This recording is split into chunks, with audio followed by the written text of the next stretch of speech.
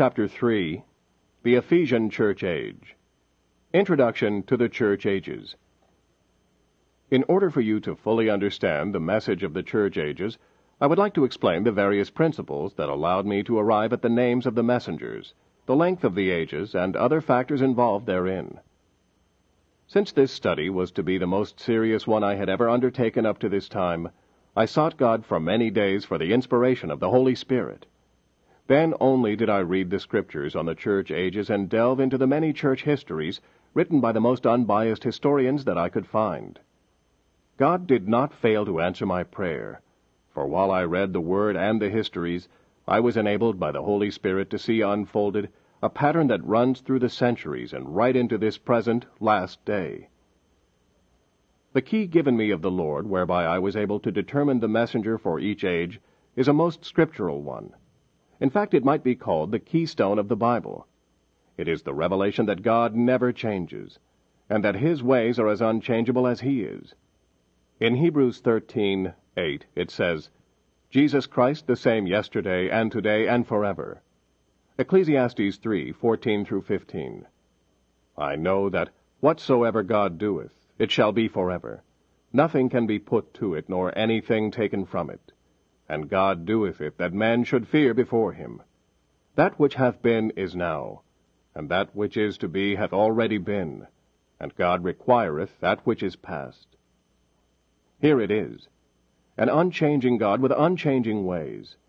What He did at the first, He will have to keep on doing until it is done for the last time. There will never be a change. Apply that to the church ages. The kind of man that God chose for the first age, and how God manifested in that man's ministry, would be the example for all other ages. What God did in the first church age is what He wants to do in all other ages. Now we know exactly from the Word which was recorded by the Holy Spirit how the first or original church was founded, and how God manifested Himself in her.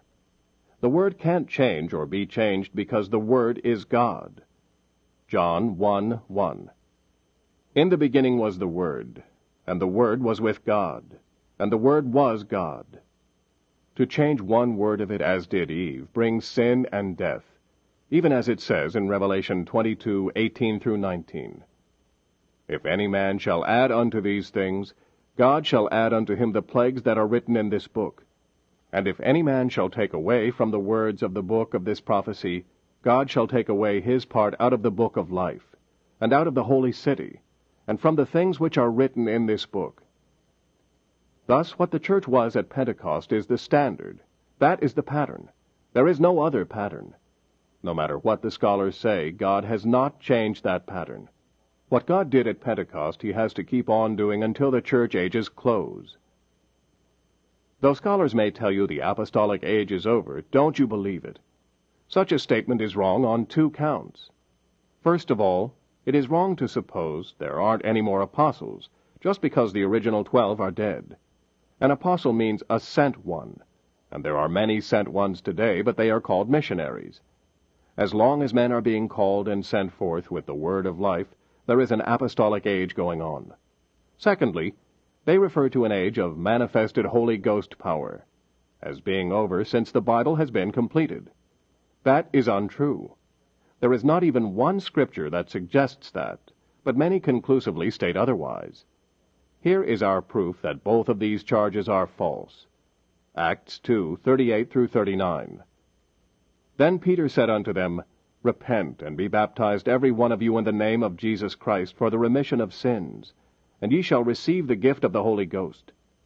For the promise is unto you, and to your children, and to all that are afar off, even as many as the Lord our God shall call. The promise of power with which the apostles were endued at Pentecost is to you, Jews, and to your children, Jews, and to all that are afar off, Gentiles, and to as many as the Lord our God shall call, both Jew and Gentile. Until He stops calling, the Pentecostal message and power will not cease. What the church had at Pentecost is her inalienable right. Originally, she had the pure Word of God. She had the power of the Spirit manifested in divers signs and wonders and gifts of the Holy Ghost. Hebrews 2:1-4. Therefore we ought to give the more earnest heed to the things which we have heard, lest at any time we should let them slip. For if the word spoken by angels was steadfast, and every transgression and disobedience to the word received a just recompense of reward, how shall we escape if we neglect so great salvation, which at the first began to be spoken by the Lord, and was confirmed unto us by them that heard him?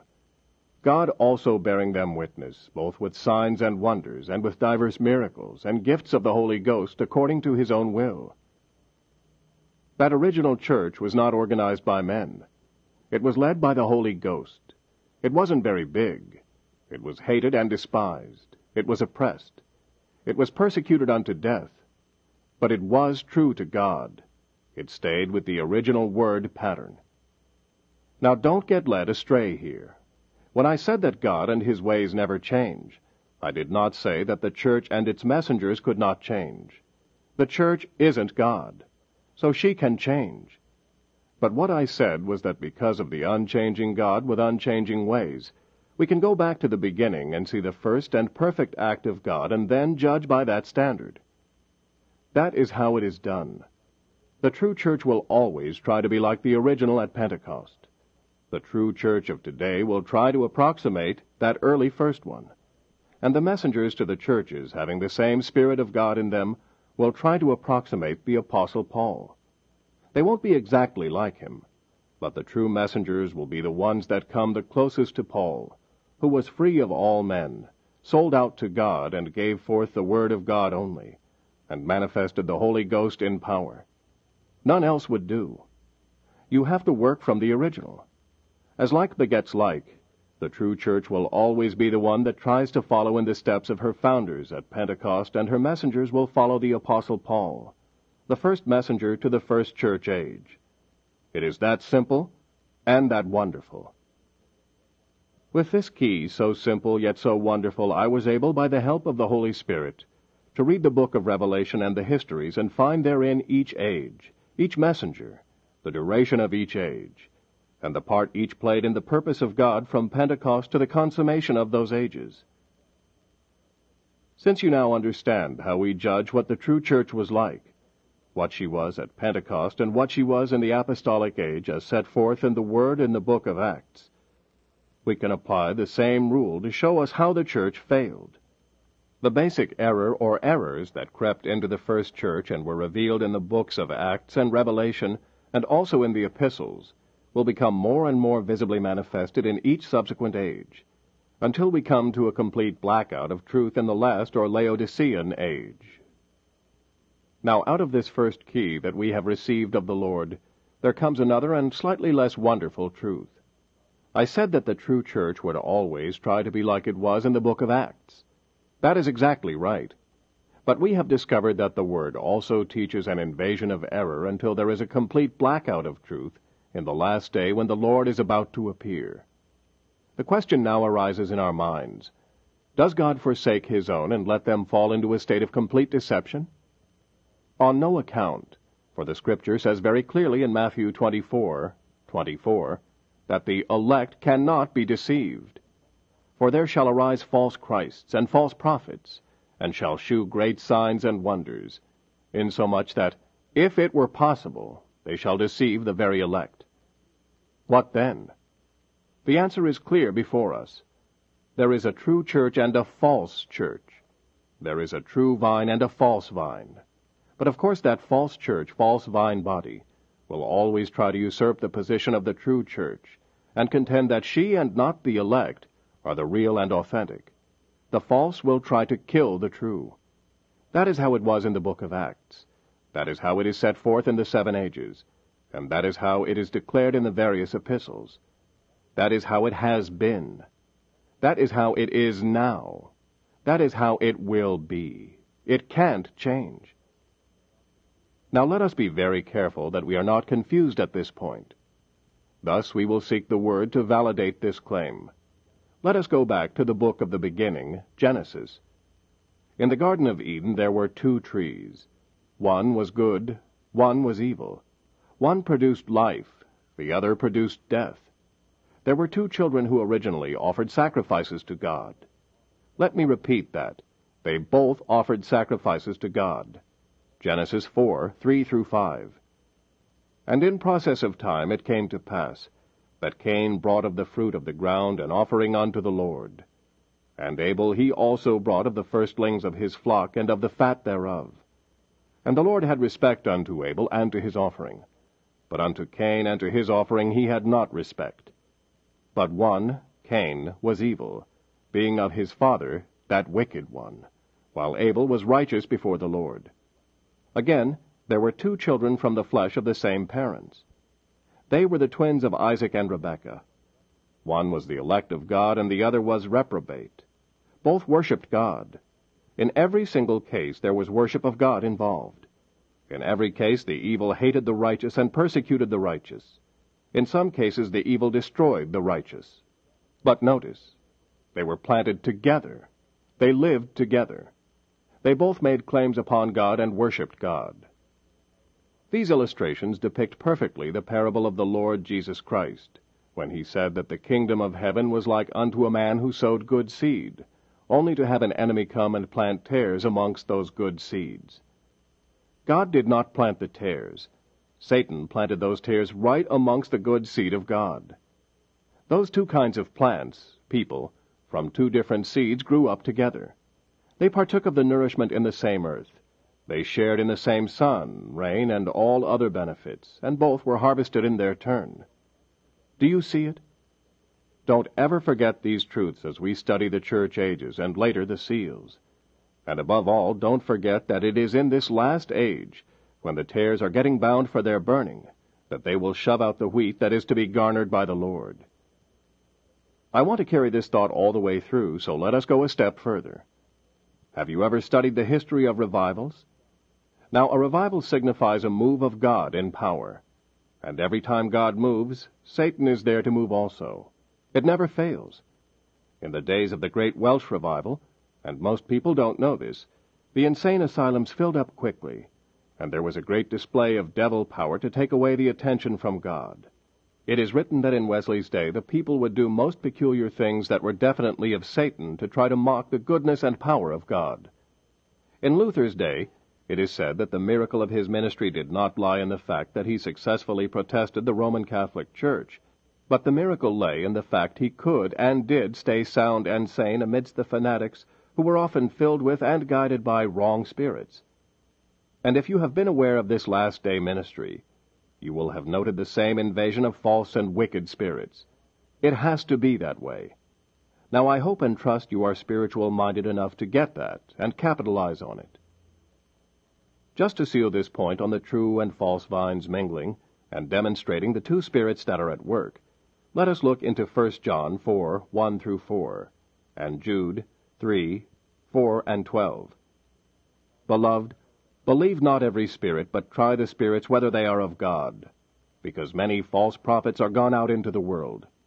Hereby know ye the Spirit of God. Every spirit that confesseth that Jesus Christ is come in the flesh is of God.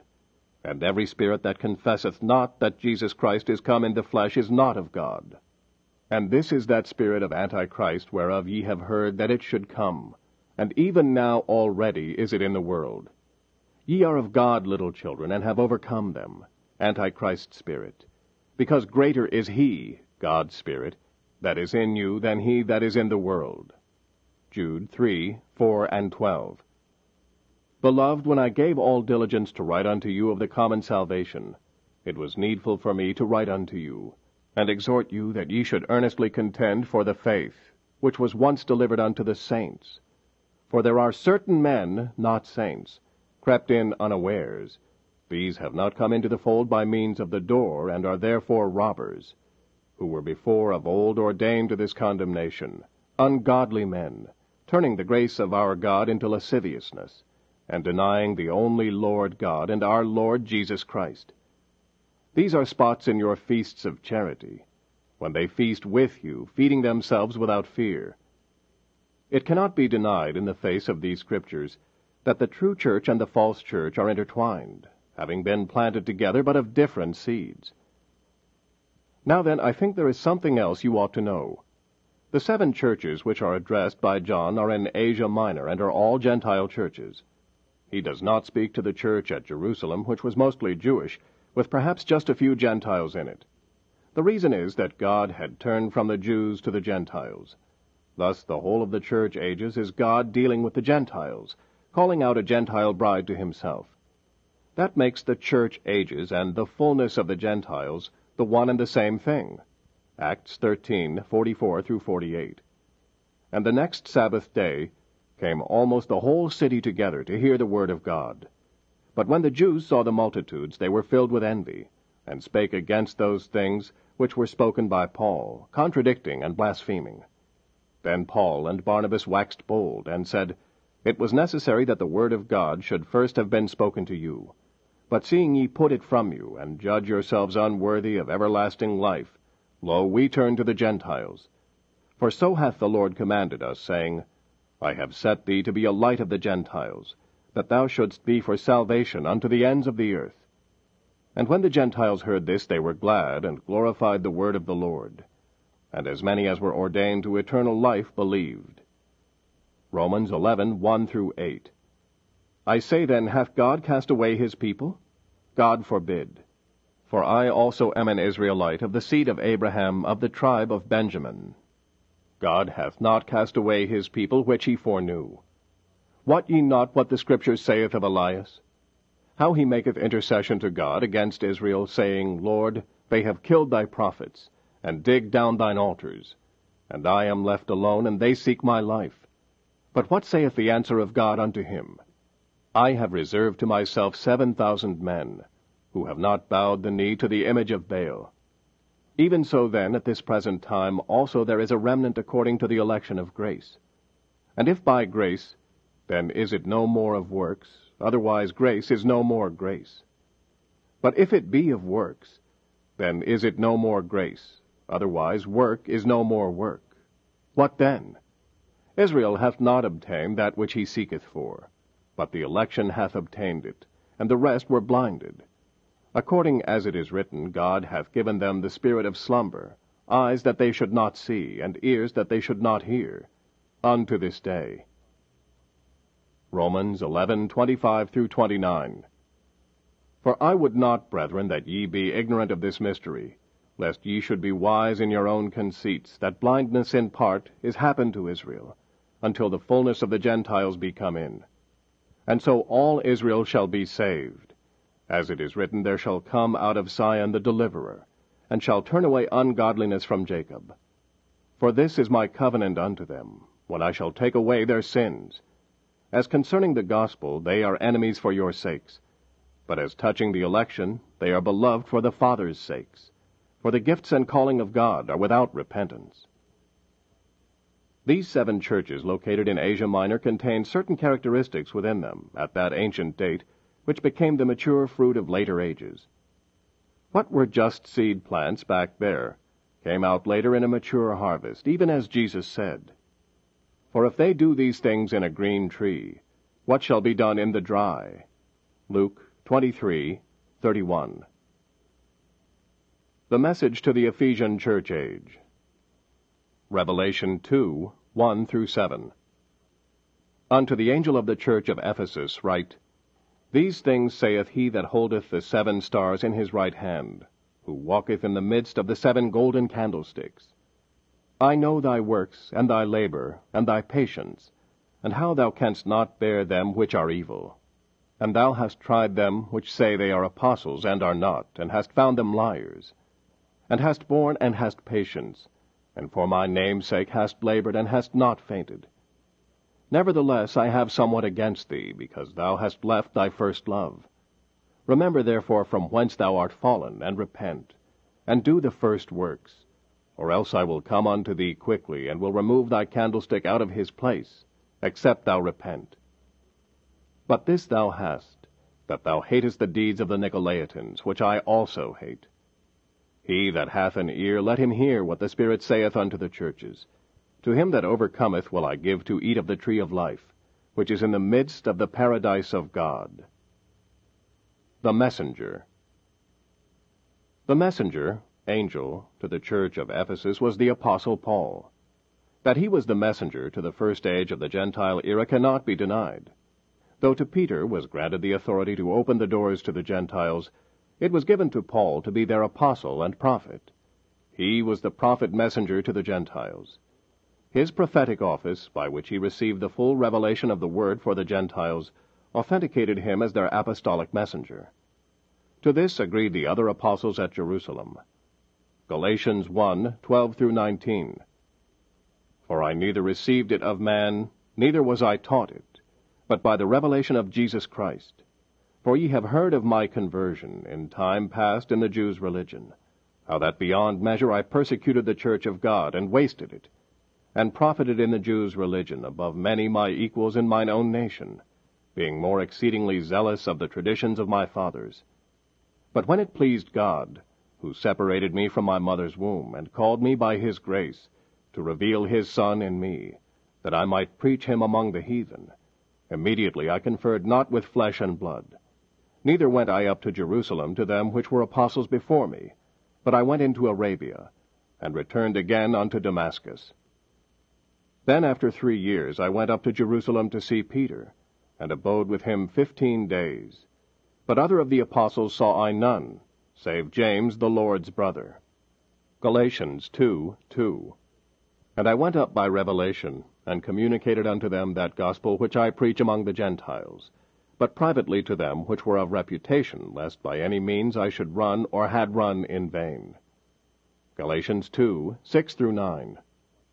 But of those who seem to be somewhat, whatsoever they were, it maketh no matter to me. God accepteth no man's person. For they who seemed to be somewhat in conference added nothing to me. But contrariwise, when they saw that the gospel of the uncircumcision was committed unto me, as the gospel of the circumcision was unto Peter. For he that wrought effectually in Peter to the apostleship of the circumcision, the same was mighty in me toward the Gentiles. And when James, Cephas, and John, who seemed to be pillars, perceived the grace that was given unto me, they gave to me and Barnabas the right hands of fellowship, that we should go unto the heathen, and they unto the circumcision. Romans 11:13. For I speak to you Gentiles, inasmuch as I am the apostle of the Gentiles, I magnify mine office. Paul founded the church at Ephesus about the middle of the 1st century. This enables us to set the date of the beginning of the Ephesian church age, about 53 A.D. His manner of ministering set the pattern that all future messengers were to aspire to, and actually sets the pattern for every true minister of God, though he would not attain to such heights in the prophetic realm as did Paul.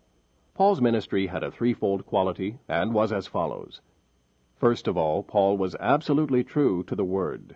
He never deviated from it, no matter what the cost. Galatians 1:8-9. But though we, or an angel from heaven, preach any other gospel unto you than that which we have preached unto you, let him be accursed. As we said before, so say I now again, if any man preach any other gospel unto you than that ye have received, let him be accursed.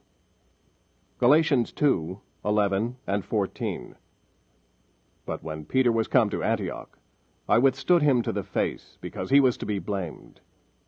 But when I saw that they walked not uprightly according to the truth of the gospel, I said unto Peter before them all, If thou, being a Jew, livest after the manner of Gentiles, and not as do the Jews, why compellest thou the Gentiles to live as do the Jews? 1 Corinthians 14:36-37. What? Came the word of God out from you? Or came it unto you only? If any man think himself to be a prophet or spiritual, let him acknowledge that the things that I write unto you are the commandments of the Lord. Notice that Paul was unorganized, but Spirit-led, as when God moved upon Moses to lead Israel out of Egypt. Jerusalem's council never sent Paul out, nor did it have any power or jurisdiction over him. God, and God alone, did the sending and the leading. Paul was not of men, but of God. Galatians 1:1. Paul, an apostle, not of men, neither by man, but by Jesus Christ, and God the Father, who raised him from the dead. Galatians 2:3-5. But neither Titus, who was with me, being a Greek, was compelled to be circumcised, and that because of false brethren unawares brought in, who came in privily to spy out our liberty which we have in Christ Jesus, that they might bring us into bondage. to whom we gave place by subjection, no, not for an hour, that the truth of the gospel might continue with you. Secondly, his ministry was in the power of the Spirit, thereby demonstrating the spoken and written word. 1 Corinthians 2, 1-5. And I, brethren, when I came to you, came not with excellency of speech or of wisdom, declaring unto you the testimony of God. For I determined not to know anything among you, save Jesus Christ and him crucified. And I was with you in weakness, and in fear, and in much trembling. And my speech and my preaching was not with enticing words of man's wisdom, but in demonstration of the Spirit and power, that your faith should not stand in the wisdom of men, but in the power of God. Acts 14, 8-10. And there sat a certain man at Lystra, impotent in his feet, being a cripple from his mother's womb, who never had walked.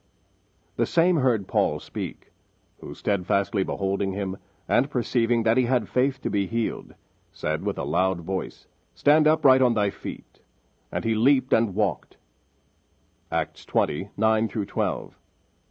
And there sat in a window a certain young man named Eutychus, being fallen into a deep sleep. And as Paul was long preaching, he sunk down with sleep, and fell down from the third loft, and was taken up dead.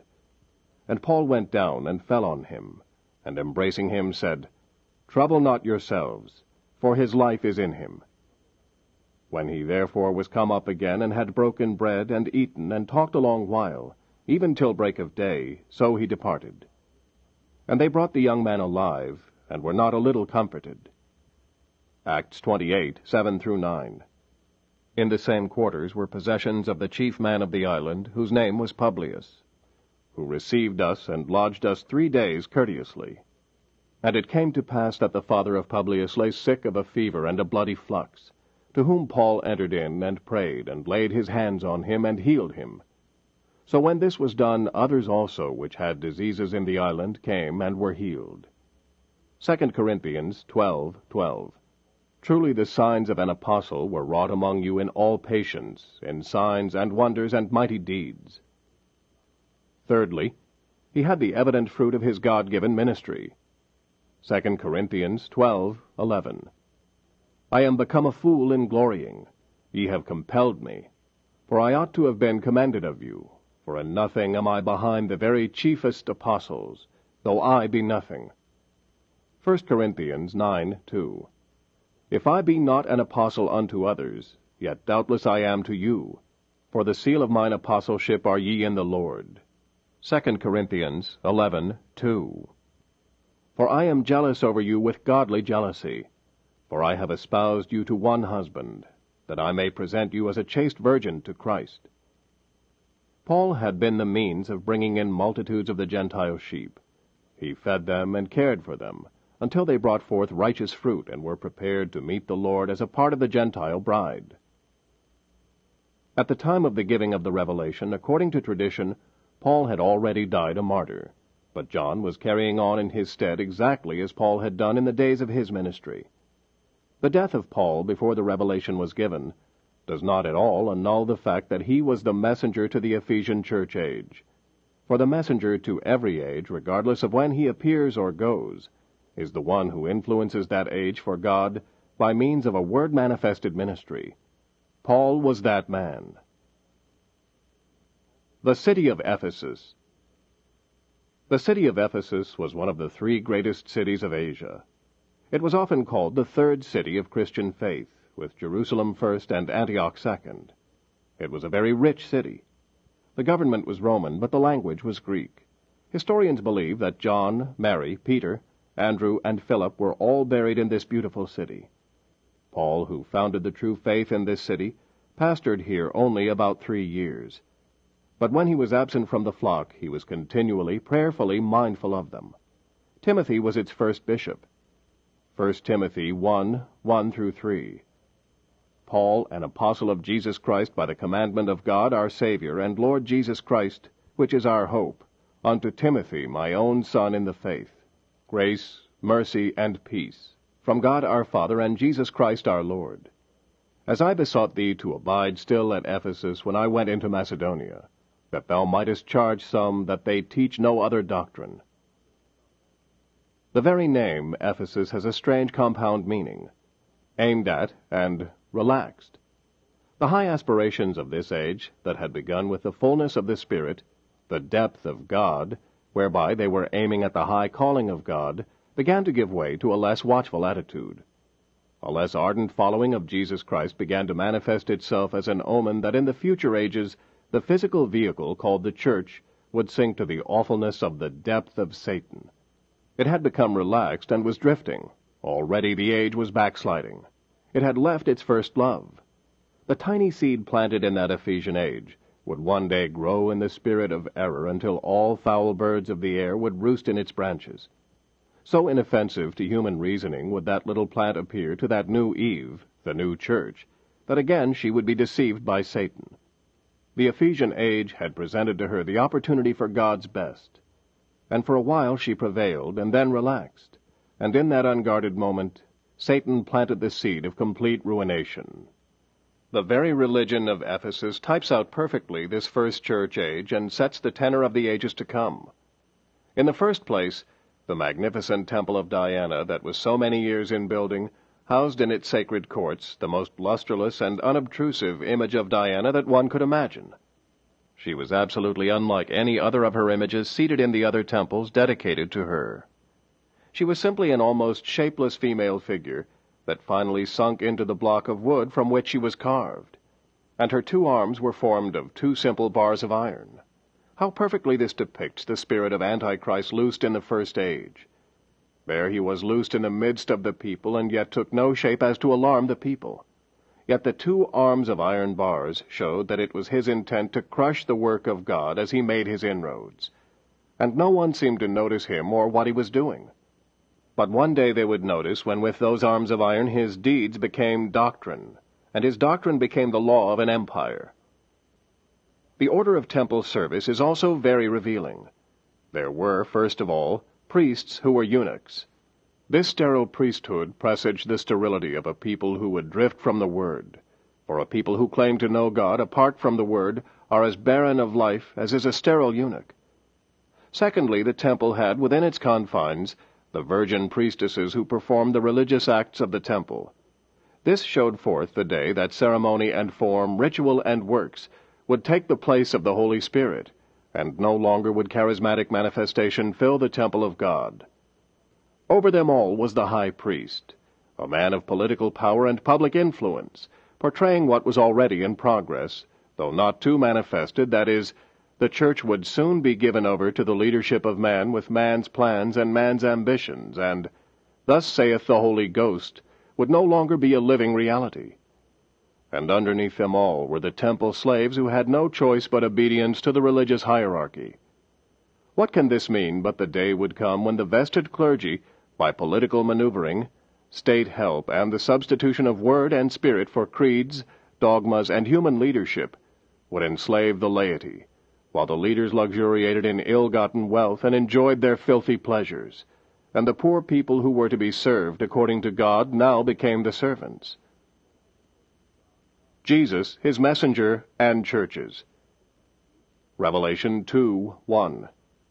These things saith he that holdeth the 7 stars in his right hand, who walketh in the midst of the 7 golden candlesticks. This is he of whom it is said, This same Jesus is both Lord and Christ. There he is, the one and only Lord God Almighty, and beside him there is no other. There he is, the Savior. Salvation is of the Lord, Jonah 2:9, walking in the midst of the churches throughout the 7 ages. What he was in the first age, he is in all ages. To every believer he is Jesus Christ, the same yesterday and today and forever. What he did once he is still doing, and will keep on doing. Now you will notice that Jesus is walking alone in the midst of his churches. There is no one else with him. Neither indeed can there be, for he alone wrought her salvation, and having purchased her with his own blood, he owns her. He is her Lord and Master. She gives him all the glory, and that glory he will not share with another. There is no pope with him. There is no archbishop with him. Mary, the mother of his earthly body, is not with him. He does not speak and turn to a father, for he is the Father. He does not turn to give orders to a Holy Spirit, for he is God, eternal Spirit, and it is his life that is flowing and pulsating in the church, giving her life, and without him there would be no life. Salvation is of the Lord. There was no one with him when he trod the fierceness of the wrath of the fiery furnace. It was not another but him, who hung upon the cross and gave his blood. He is the author and finisher of our faith. He is the Alpha and Omega of our salvation. We are espoused to him and not another. We don't belong to the church.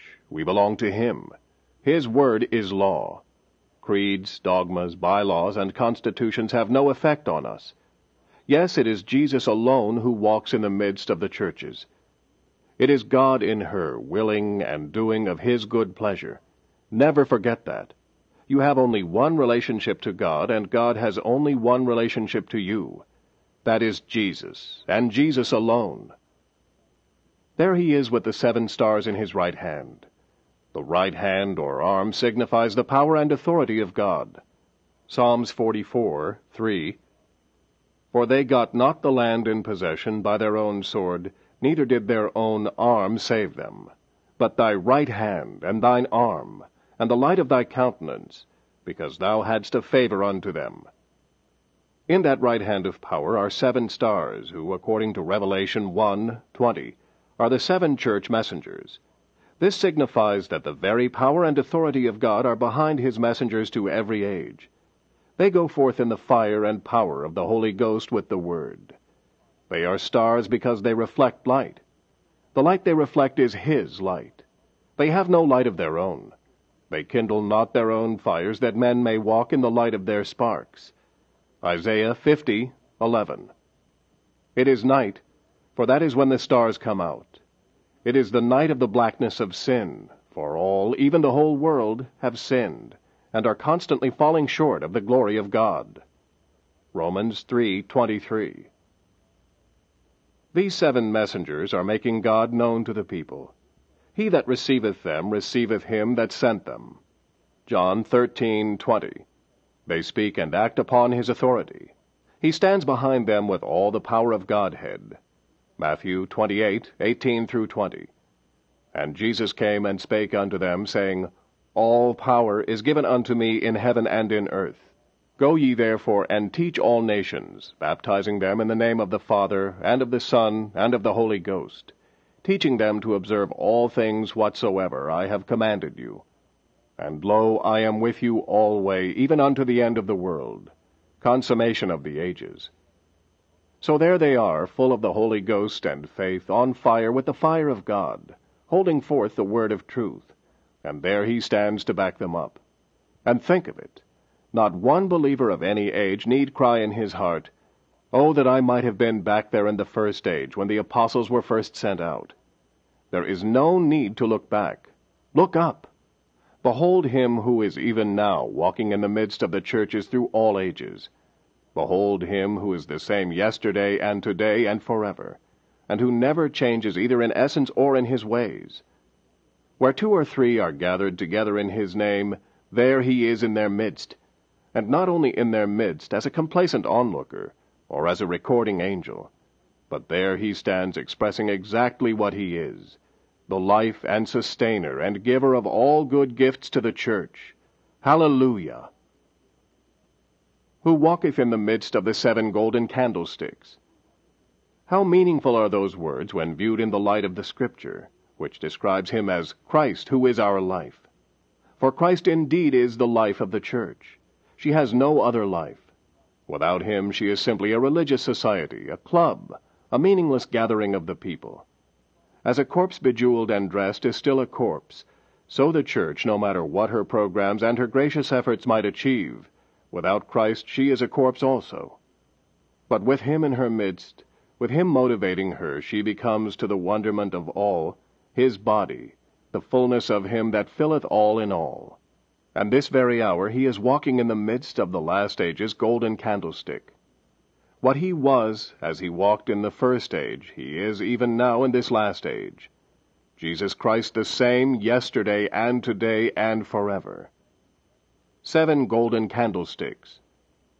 In Exodus 25:31 it says, And thou shalt make a candlestick of pure gold. Of beaten work shall the candlestick be made. His shaft and his branches, his bowls, his knops, and his flowers, shall be of the same. The true church of Jesus Christ, the bride, is likened to pure gold. Her righteousness is his righteousness. Her attributes are his own glorious attributes. Her identity is found in him. What he is, she is to reflect. What he has, she is to manifest. There is no fault in her. She is all glorious within and without. From beginning to ending, she is the work of her Lord, and all his works are perfect.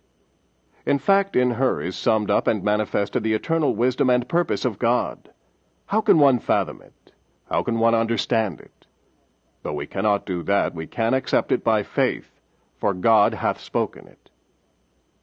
But not only is the candlestick of gold, it is of beaten gold, handcrafted of beaten gold, according to her blueprints which were Spirit-given.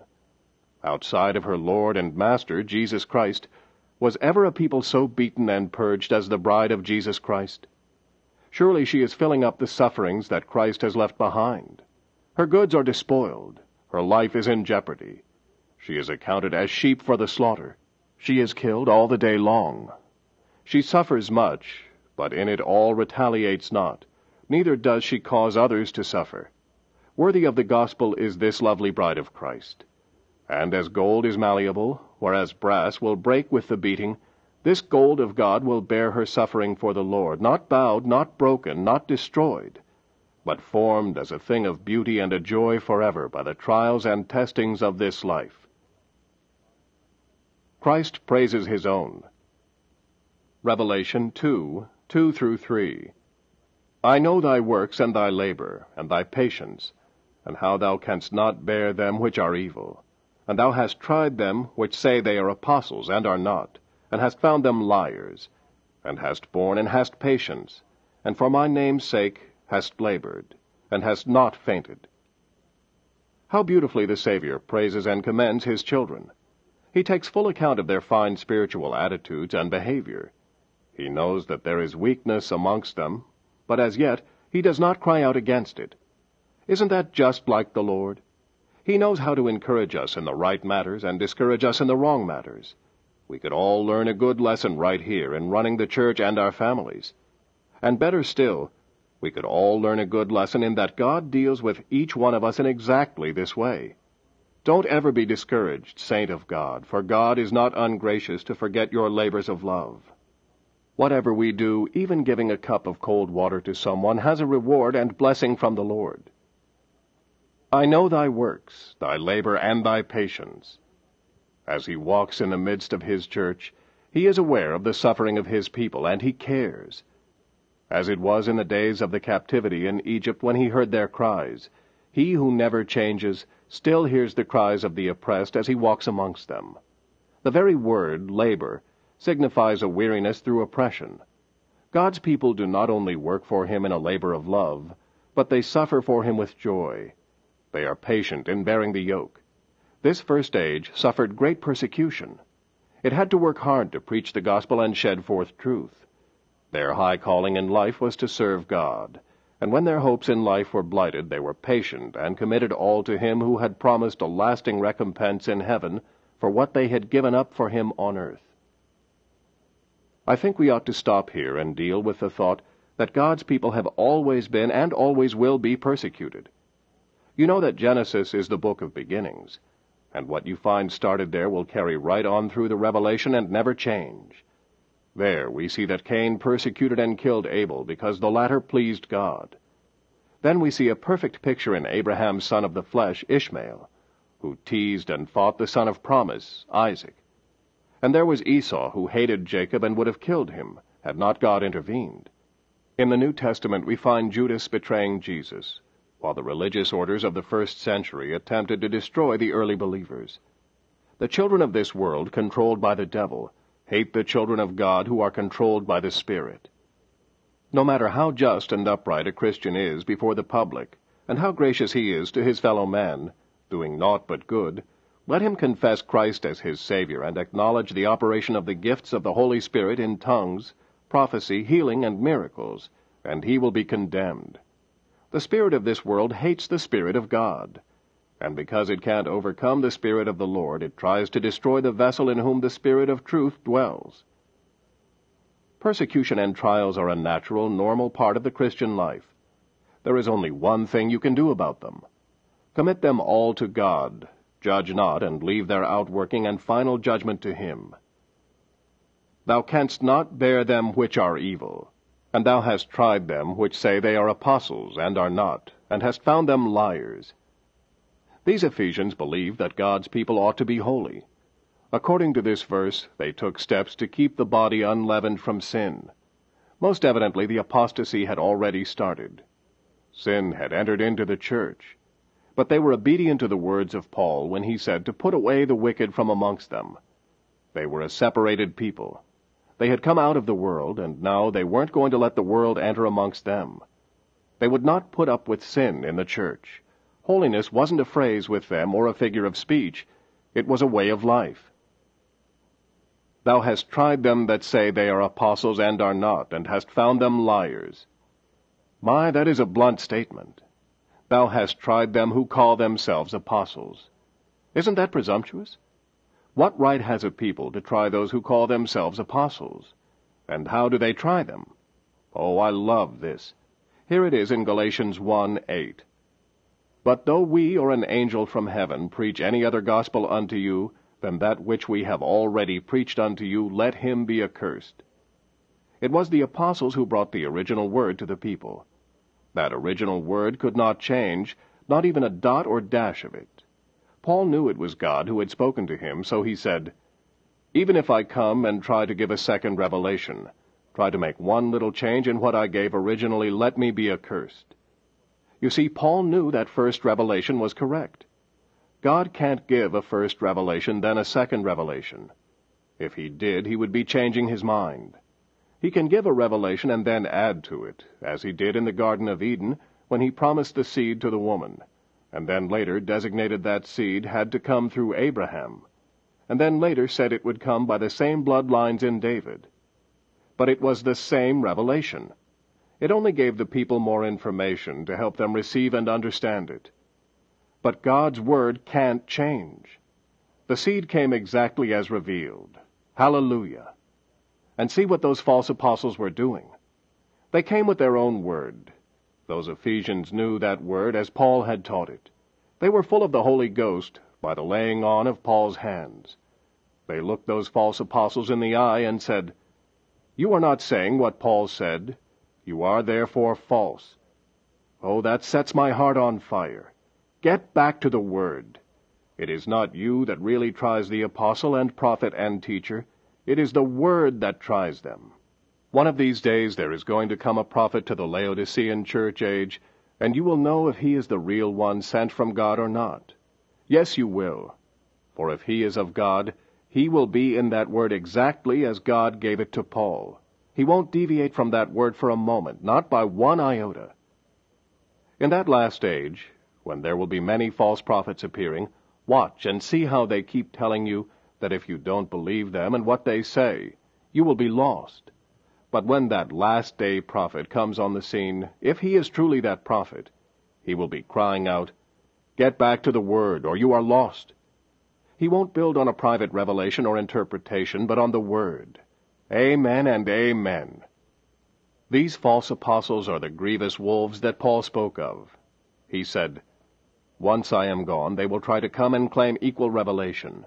But their purpose is not to help you, but destroy you." Acts 20:27-32. "For I have not shunned to declare unto you all the counsel of God. Take heed therefore unto yourselves and to all the flock, over which the Holy Ghost hath made you overseers, to feed the church of God, which he hath purchased with his own blood. For I know this, that after my departing shall grievous wolves enter in among you, not sparing the flock. Also of your own selves shall men arise, speaking perverse things, their own word and ideas, not God's, to draw away disciples after them. Therefore watch and remember that by the space of 3 years I ceased not to warn everyone night and day with tears. And now, brethren, I commend you to God, and to the word of his grace, which is able to build you up, and to give you an inheritance among all them which are sanctified.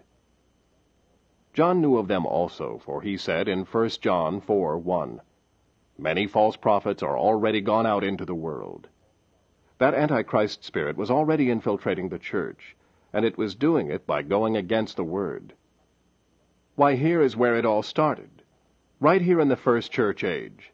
Already they were denying the Word and setting up their own creeds and philosophies instead of the Word.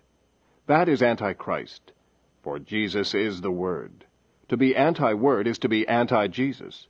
To be anti-Word is to be anti-Christ, because the Spirit and the Word are one. If you are anti-Word, you will have to be anti-Christ. And if it started in the first church, it will have to grow until the end when it takes over. And that is exactly what you will see as we cover all the ages. It starts out real small in the Ephesian age, and it grows in every age until the anti-Word, anti-Christ system takes over entirely, and the infallibility of the Word is repudiated by the false apostles of the false church. Now, it is easy to get a wrong impression of what we are talking about, because I am making this so strong. It could sound to you as though this anti-Word, anti-Christ spirit is a complete repudiation of the Word, a denial of the Bible culminating in its rejection. No, sir, it is not that. What it is Revelation 22:18 through 19. For I testify unto every man that heareth the words of the prophecy of this book, if any man shall add unto these things, God shall add unto him the plagues that are written in this book. And if any man shall take away from the words of the book of this prophecy, God shall take away his part out of the book of life, and out of the holy city, and from the things which are written in this book. It is the changing of even just one word by taking away or adding to it. It is the original trick of Satan in the Garden of Eden. He just added one little word to what God had said. That did it. It brought death and destruction. And in Ephesus it was just the same. Just a word added, just a word taken away, and the anti-Word, anti-Christ spirit began to flourish. Did you get it now? There are those twins again. There are those two trees again growing side by side in the same earth, partaking of the same nourishment, drinking in the same rain, and benefiting by the same sun. But they come from different seeds.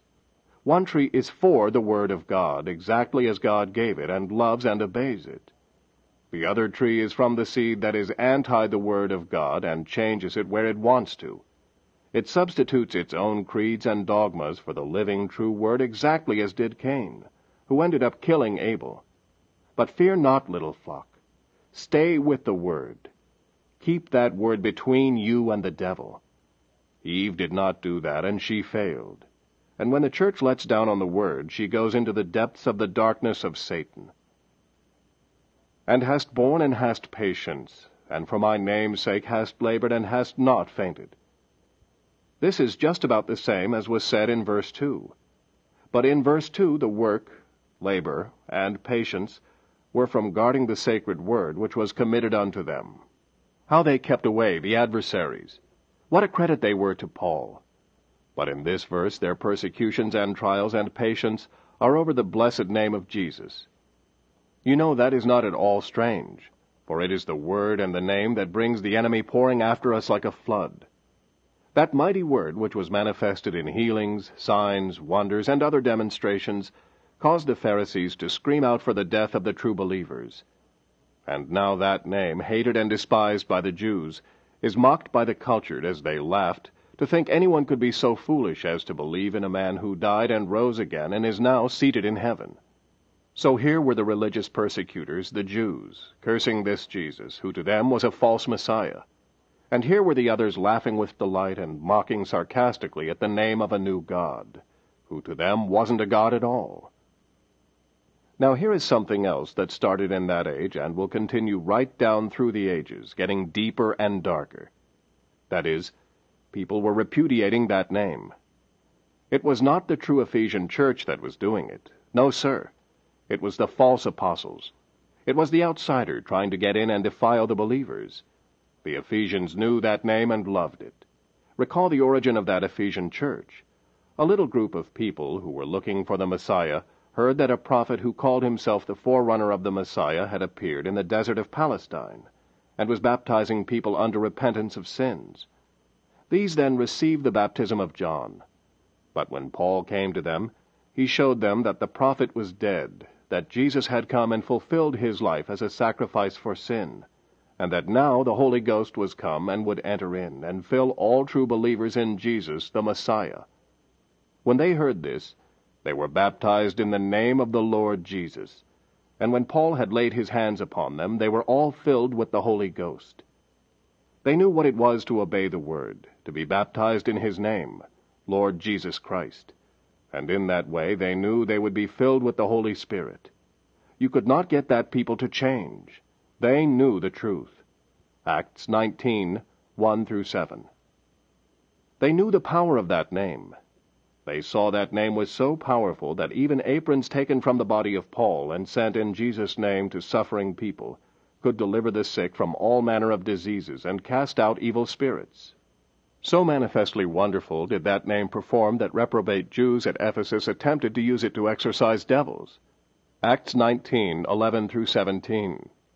And God wrought special miracles by the hands of Paul, so that from his body were brought unto the sick handkerchiefs or aprons, and the diseases departed from them, and the evil spirits went out of them.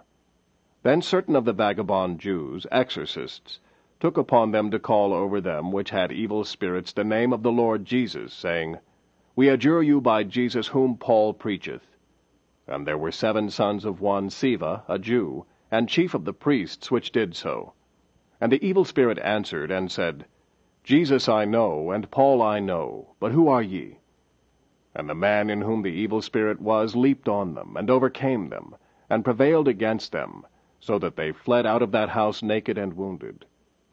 And this was known to all the Jews and Greeks also dwelling at Ephesus, and fear fell on them all, and the name of the Lord Jesus was magnified.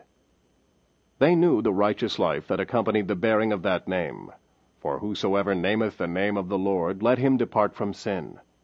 Be ye holy, ye that bear the vessels of the Lord. Thou shalt not bear the name of the Lord thy God in vain.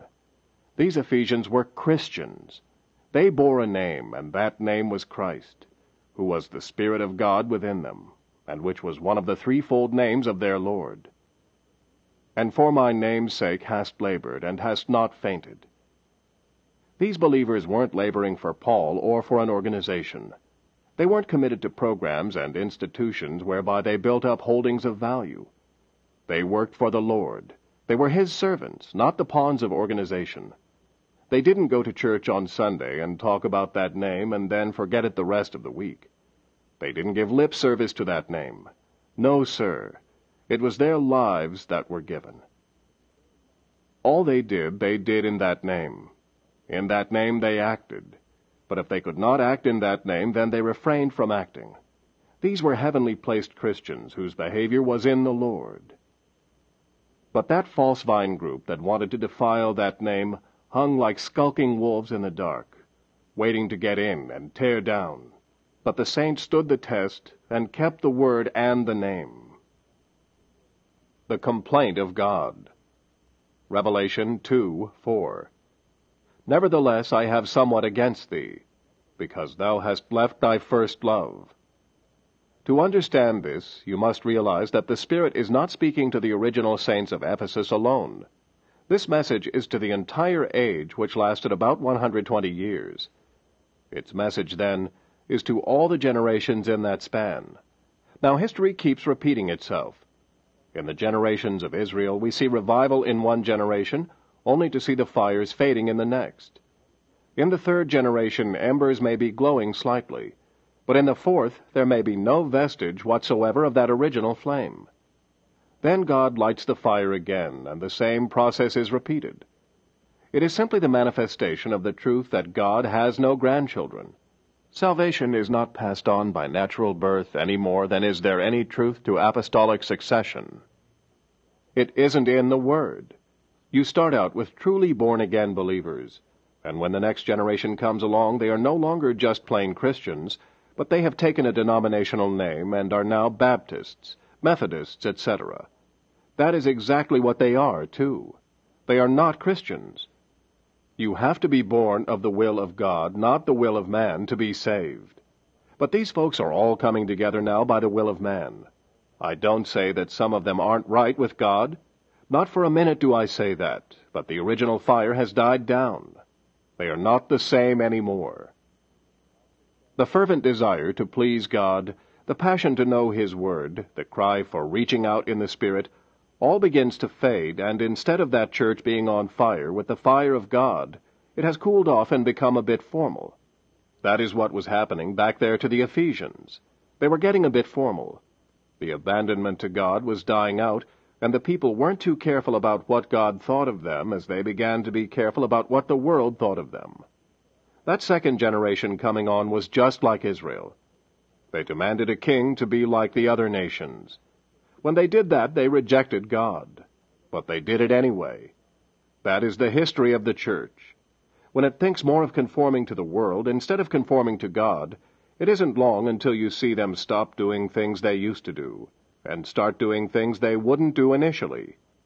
They change their manner of dress, their attitudes, and their behavior. They get lax. That is what Ephesus means. Relaxed, drifting. That cycle of revival and death has never failed.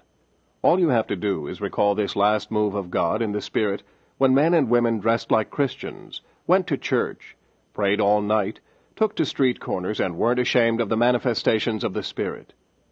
They left their old dead churches and worshipped in homes or old store buildings. They had reality. But it wasn't too long a time until they began to get enough money to build fine new churches. They put in a choir instead of singing unto God for themselves. They put gowns on the choir. They organized a movement and ran it by man. They soon began to read books that weren't fit to read. They let down the bars and goats came in and took over. The cry of joy was gone. The freedom of the Spirit was gone.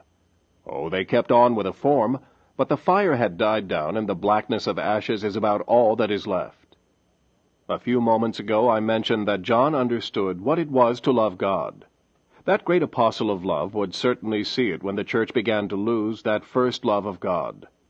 In 1 John 5:3 he says, "For this is the love of God, that we keep His commandments, His word." One little deviation from that word was a step away from Christ. People say they love God, they go to church, they even shout and rejoice and sing and have a great emotional time. But when it is all over, watch and see if they are in that word, walking in it, living in it. If they go through all the other and then don't walk in that word, they can say they love God, but their lives tell another story. I wonder if John didn't see a lot of that before he died. People saying they loved God, but not obeying His word. Oh, Ephesian church, something is happening to you. Someone is trying to either add to that word or take from it. But they are doing it so subtly that you can't see it. They haven't made a move so big you can see it out there in the open. It is undercover. And they are bringing it by way of reason and human understanding, and it will take over unless you refuse it. Go back to Pentecost before it is too late. But as usual, people don't heed God's warning. That revival fire built upon the sacred word is so wonderful, and the manifestation of the Spirit so blessed, that a little fear creeps in and a whisper in the heart says, "How can we protect this truth we have? What can we do to see this revival goes on?" That is when the Antichrist spirit comes in and whispers, "Look, you have the truth now. See that it doesn't get lost. Organize and set up your creed of what you believe. Put it all in a church manual." And they do it. They organize. They add to the word.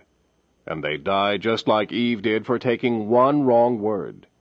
It's God's word that brings life. And it's not what we say about the word that counts, but it's what God said. The warning of God. Revelation 2:5. Remember therefore from whence thou art fallen, and repent, and do the first works, or else I will come unto thee quickly, and will remove thy candlestick out of his place, except thou repent. God tells them to remember. Evidently something had left their minds. They had forgotten something. He told them to turn back in their minds to their point of origin. The origin of the first age was Pentecost. They had fallen from it. They had forgotten the glory and wonder of it. It was time to go back in mind and then in reality. Back to when they could say, "For me to live is Christ." Back to purity when Ananias and Sapphira were dealt with. Back to the gate beautiful. Oh, what a reproach it is to drift from God and countenance those acts that defile his name. Let those who name his name depart from sin, and keep their vessels pure for God. Look at what you once were in your heart and mind and in your life. Then go back to it. And what is the way back? The way is the way of repentance. If a sinner has to come to God by way of repentance, then the lukewarm or backslider will have to repent that much more. Repent. Bring forth fruits meet for repentance. Prove it by your life.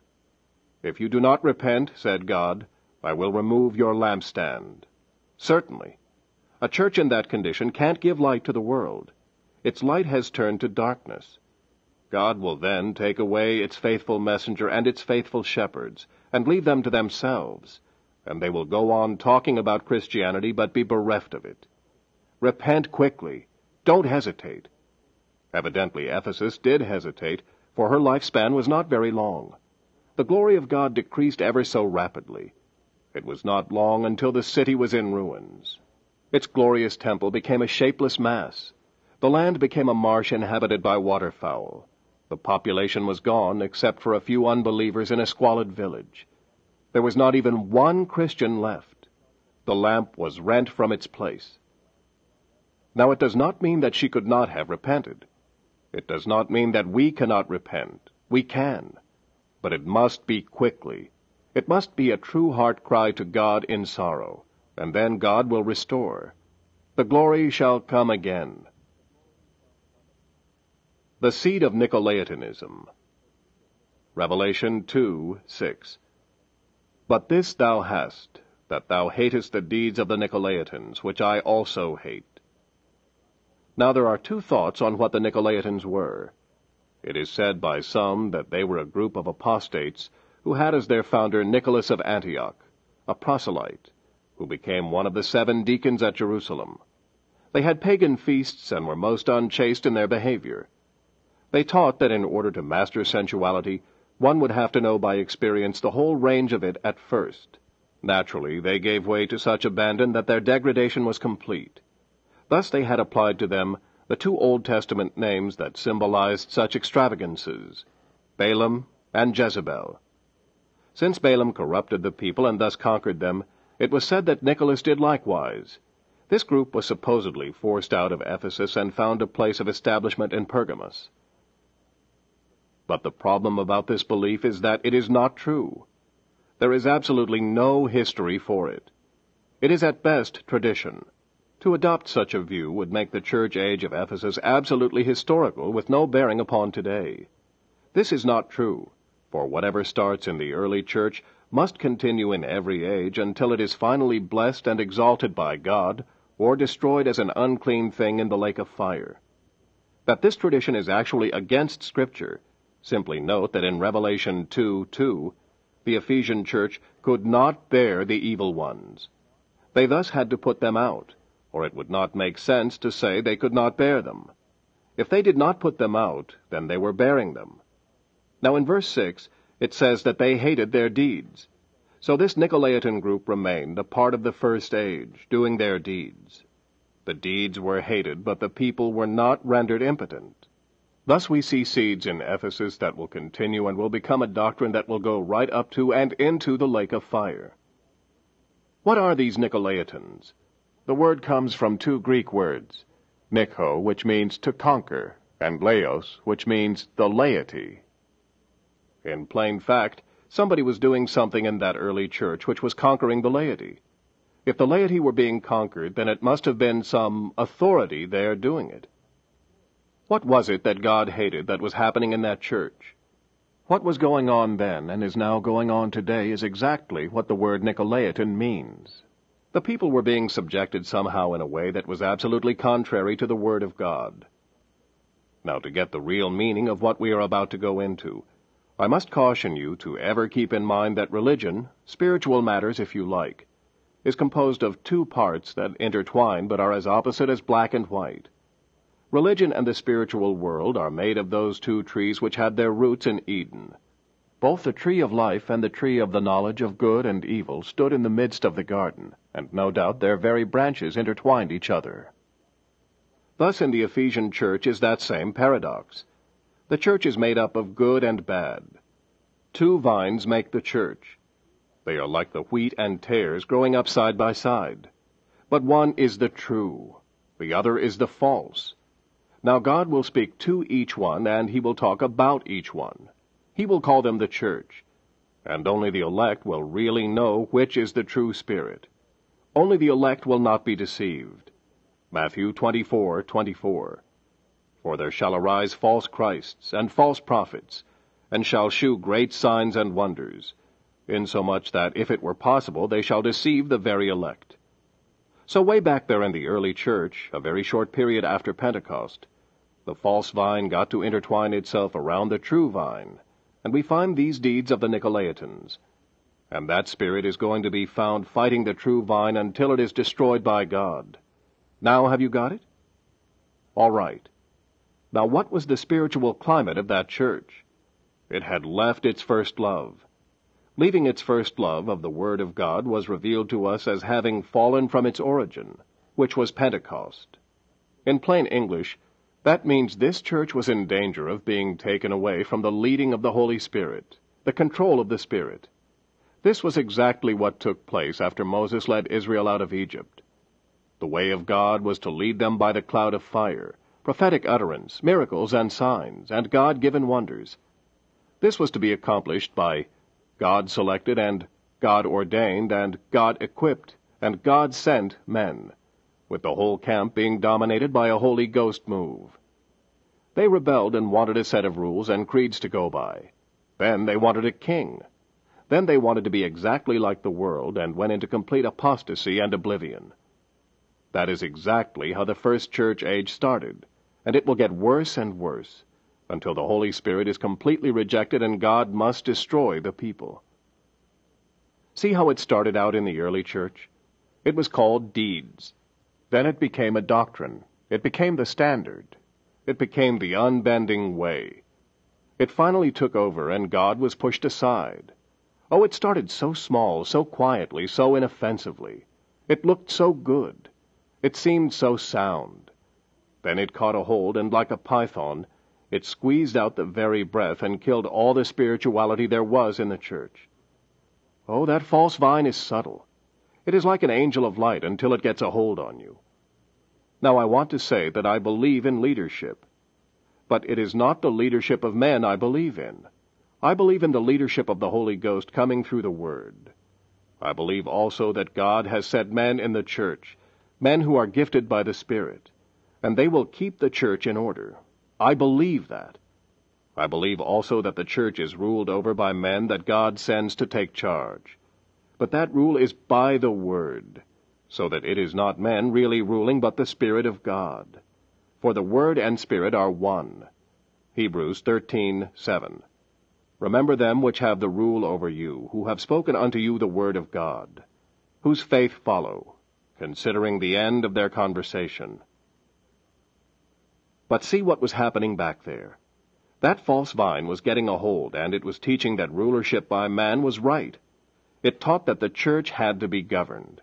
It taught a control over the people. But instead of doing it God's way, they simply took authority and vested all the spiritual power in their own hands, and came out with a holy priesthood standing between God and the people. They went right back to the old Aaronic system. They became Antichrist, for they disposed of his mediatorship and imposed their own. God hated that. The Ephesians hated that, and any true believer will hate it too. We would have to be stone blind not to see that same thing at work all through the ages, and right now it is the worst of all. What it was organization. That separated the people. God's people are supposed to be one. By one Spirit are they all baptized into one body, and everyone is to be moved upon by the Holy Ghost, and everyone is to participate in the worship of God. But men wanted the preeminence, so they took over control, and bishops became archbishops, and with imposing titles they bypassed the Word of God and taught their own doctrines. They got the people to obey them until the time came that their way of worship did not in any way at all resemble the early days after Pentecost. These deeds were the beginning of apostolic succession. From apostolic succession it was one easy and quick step to church membership as the means of saving grace. The Word was reduced to a creed. Antichrist by his Spirit was predominating the church. Look at it today. If you read Acts 2:4 the way some do, you could read it this way. Now when the day of Pentecost was fully come, there came a priest with a wafer, and said, Stick out your tongue. And he laid the wafer upon it. And he himself drank some wine, and said, You have now received the Holy Ghost. Incredible? That is exactly what Nicolaitanism has come to. They say, Never mind what God's Word says. You can't understand it. We have to interpret it for you. Furthermore, the Bible is not finished. It has to change with the times, and we will tell you what the changes are. How contrary that is to the Word of God that emphatically states, Let God be true, but every man a liar, whenever there is a conflict with the truth. Heaven and earth will pass away, but not one word of God will fail. So the people are led by people who presume to be what they are not. They say they are vicars of Christ, but what they are is Antichrist. Here is another sad story. It is the story of water baptism. In Jesus' day and after Pentecost they were immersed in water. No one can deny that. Educated men say that all they did was pour water on them because it was easy to find little holes of water in many places. And when they pour water on them, they do it in the name of the Father, and the Son, and the Holy Ghost, as if those titles were real names, and as if there were 3 gods instead of just one. But stay in that organization and try and preach the truth of immersion in the name of the Lord Jesus Christ, and you will be put out. You couldn't be led of God and stay in there. It is impossible. Now Paul was a prophet taught by the Holy Ghost. If Paul baptized in the name of the Lord Jesus Christ, and said anyone that did different from his preaching was accursed, then it is time to wake up and see that the church is no longer controlled by the Holy Ghost, but it is controlled by the Nicolaitans. Acts 20:27-30. For I have not shunned to declare unto you all the counsel of God. Take heed therefore unto yourselves, and to all the flock, over the which the Holy Ghost hath made you overseers, to feed the church of God, which he hath purchased with his own blood. For I know this, that after my departing shall grievous wolves enter in among you, not sparing the flock. Also of your own selves shall men arise, speaking perverse things, to draw away disciples after them. Paul saw it coming, but he warned them about this subtle priesthood that would come and take over with its false doctrines. He knew they would implement a way of worship that excluded the people from any part in a Holy Spirit ministry. And even right today, among those who claim to be free and full of the Spirit, there is not too much freedom in the laity, and the best we can see is a few preachers with inspired preaching, while the flock just sits there and tries to absorb it. This is a far cry from Paul, who said that when all came together, all had the leading of the Spirit, and all participated in spiritual worship. And the church corporate has never learned this lesson from the Scripture nor from history. Every time God gives a visitation of the Holy Spirit and people get free, after a while they bind themselves right back to the very thing they came out of. When Luther came out of Catholicism, the people stayed free for a while. But when he died, the people simply organized what they thought he believed and set up their own creeds and ideas and repudiated anyone who said opposite to what they said. They went right back to Catholicism with a little different form. And right today many Lutherans are ready to go all the way back. Oh yes, in Revelation 12, that old whore had many daughters. These daughters are just like Mother. They set the Word aside, deny the work of the Spirit of God, subjugate the laity, and make it impossible for the laity to worship God unless they come through them or through their pattern, which is nothing but a blueprint of unbelief from Satan himself. Where, oh, where are we spiritually? We are in a wilderness of darkness. How far we have wandered from the first church. Pentecost is nowhere in view, and the Word cannot be found. Apostolic succession, which today abounds, is not found in the Word. It is a man-made device. It supersedes illegally the truth that God, not man, has set his leaders in the church. Peter was not even in Rome, yet they lie and say he was. History proves he was not. There are people who read history but shrug their shoulders and go back to believing a lie. Where can you find the vicar of Christ in the Word? No one takes his place, yet it has been done and people accept it. Where can you find that added revelation is accepted by God, especially revelation contrary to one already given? Yet they accept it and rest on it. Where do you find a purgatory? Where do you find a mass? Where do you find paying money to get out of hell? It is not in the Word, but men put it in their own book, and by it took over the people, ruling them by fear. Where do you find that man has the power to forgive us as though he were God? Grievous wolves is hardly strong enough to describe them. Nicolaitanism, organization, man over man. Get back to God. Repent before it is too late. See the handwriting on the wall. It is writing judgment. As the sacred vessels were desecrated and thus brought the wrath of God, now the sacred word has been desecrated and the Spirit grieved, and judgment is here, even at the door. Repent. Repent. Go back to Pentecost. Back to the leadership of the Holy Ghost. Back to the Word of God, for why will ye die? The voice of the Spirit. Revelation 2:7. He that hath an ear, let him hear what the Spirit saith unto the churches. To him that overcometh will I give to eat of the tree of life, which is in the midst of the paradise of God. He that hath an ear, let him hear what the Spirit saith unto the churches. It may be that millions will hear these words or read them, but how many will pay heed to them? That we do not know. But he who will lend his ear and want to know the words of truth will find the Spirit of God enlightening him. If your ear is open to the Word, the Spirit of God will make the Word real to you. Now that is a work of the Spirit. I can teach you the truth, but if you don't open your ear to hear it and your heart to receive it, you won't get the revelation. Now notice, it says that the Spirit is speaking to the churches. That is plural, not singular. The Spirit did not have John write this down for a local Ephesian church, nor for the first age only. It is for all church ages. But this is the church of beginnings, and thus it is like the book of Genesis. What started in Genesis holds true throughout the entire Word, and finally closes out in Revelation. Thus, this church beginning in Acts is God's blueprint for all ages, until she closes out in the Laodicean age. Watch it carefully.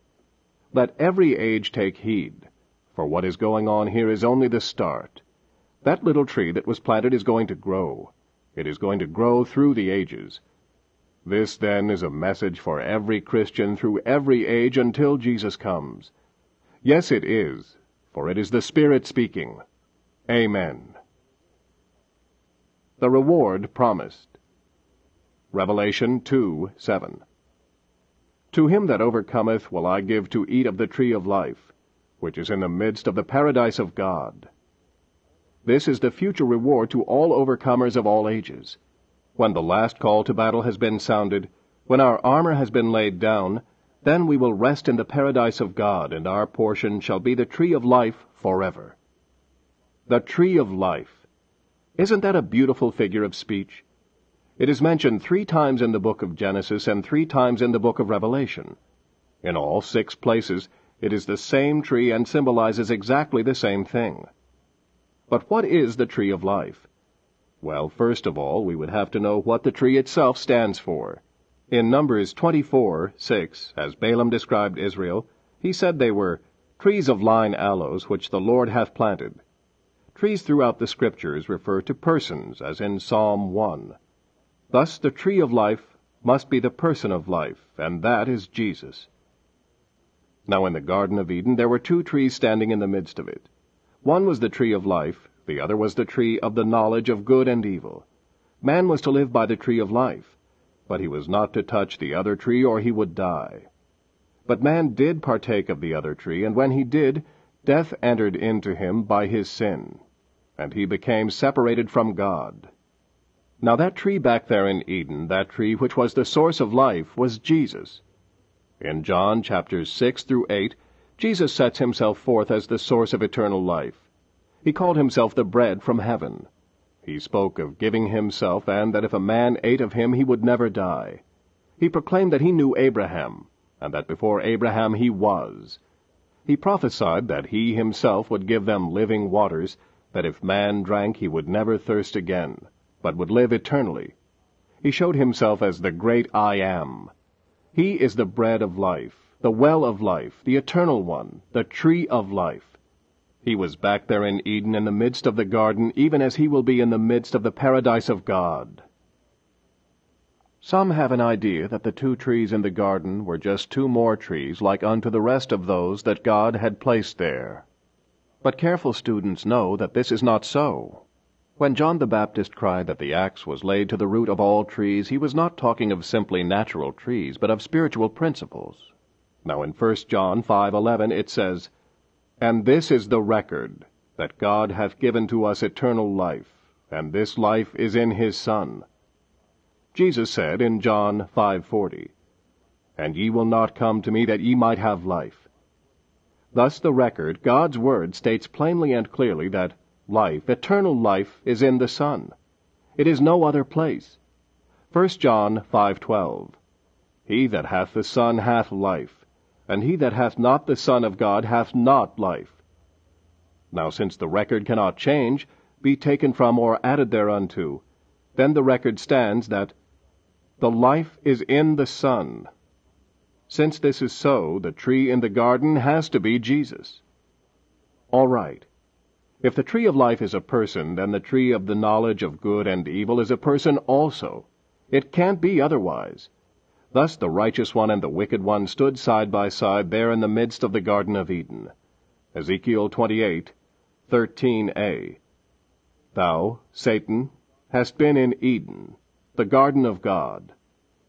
Here is where we receive the true revelation of the serpent's seed. Here is what really happened in the Garden of Eden. The Word says that Eve was beguiled by the serpent. She was actually seduced by the serpent. It says in Genesis 3:1, "Now the serpent was more subtle than any beast of the field which the Lord God had made." This beast was so close to a human being, and yet was pure animal, that he could reason and talk. He was an upright creature, and was somewhat in between a chimpanzee and a man, but closer to a man. He was so close to being human that his seed could and did mingle with that of the woman, and cause her to conceive. When this happened, God cursed the serpent. He changed every bone in the serpent's body, so that he had to crawl like a snake. Science can try all it wants to, and it won't find the missing link. God saw to that. Man is smart, and he can see an association of man with animal, and he tries to prove it out of evolution. There isn't any evolution. But man and animal did mingle. That's one of the mysteries of God that has remained hidden, but here it is revealed. It happened right back there in the midst of Eden when Eve turned away from life to accept death. Notice what God said to them in the garden. Genesis 3:15. "And I will put enmity between thee and the woman, and between thy seed and her seed, and it shall bruise thy head, and thou shalt bruise his heel." If we give credit to the Word that the woman did have a seed, then the serpent must have surely had a seed also. If the seed of the woman was a man-child apart from the man, then the seed of the serpent will have to be in the same pattern, and that is another male must be born apart from human male instrumentality. There is no student who does not know that the seed of the woman was the Christ who came by the instrumentality of God, apart from human intercourse. It is also just as well known that the predicted bruising of the serpent's head was in actuality a prophecy concerning what Christ would accomplish against Satan at the cross. There at the cross Christ would bruise the head of Satan, while Satan would bruise the heel of the Lord. This portion of Scripture is the revelation of how the literal seed of the serpent was sown in the earth, even as we have the account of Luke 1:26-35, wherein is set forth the exact account of how the seed of the woman came into physical manifestation apart from the instrumentality of the human male. "And in the 6th month the angel Gabriel was sent from God unto a city of Galilee named Nazareth, to a virgin espoused to a man whose name was Joseph, of the house of David. And the virgin's name was Mary. And the angel came in unto her, and said, Hail, thou that art highly favored, the Lord is with thee. Blessed art thou among women. And when she saw him, she was troubled at his saying, and cast in her mind what manner of salutation this should be. And the angel said unto her, Fear not, Mary, for thou hast found favor with God.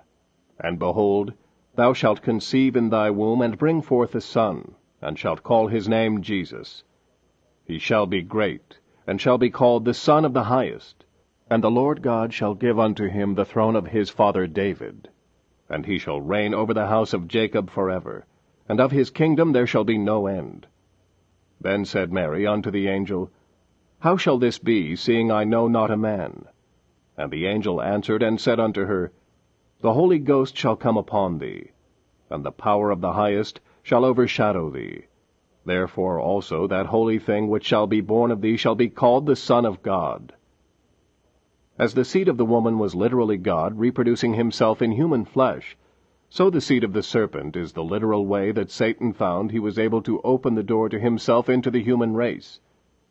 It was impossible for Satan, for he is only a created spirit being, to reproduce himself in the manner which God reproduced himself. So the Genesis account tells how he produced his seed and introduced or injected himself into the human race. Also recall that Satan is called the serpent. It is his seed or injection into the human race we are speaking of. Before Adam ever had carnal knowledge of Eve, the serpent had that knowledge ahead of him. And that one born of it was Cain. Cain was of, born of, begotten of, that wicked one. 1 John 3:12.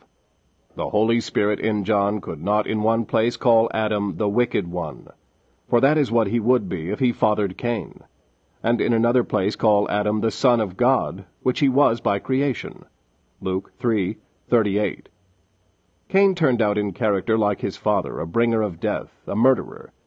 His utter defiance of God when faced by the Almighty in Genesis 4:5, 9, 13, and 14. Show him to be absolutely unhuman-like in characteristics, seeming even to surpass any account we have in Scripture concerning a confrontation of Satan by God. But unto Cain and to his offering he had not respect. And Cain was very wroth, and his countenance fell. And the Lord said unto Cain, Where is Abel thy brother? And he said, I know not. Am I my brother's keeper? And Cain said unto the Lord, My punishment is greater than I can bear. Behold, thou hast driven me out this day from the face of the earth, and from thy face shall I be hid. And I shall be a fugitive and a vagabond in the earth. And it shall come to pass that every one that findeth me shall slay me. Notice the exact way the record of God sets forth the account of the births of Cain, Abel, and Seth. Genesis 4:1. And Adam knew Eve his wife, and she conceived and bare Cain, and said, I have gotten a man from the Lord. And she again bare his brother Abel. Genesis 4:25.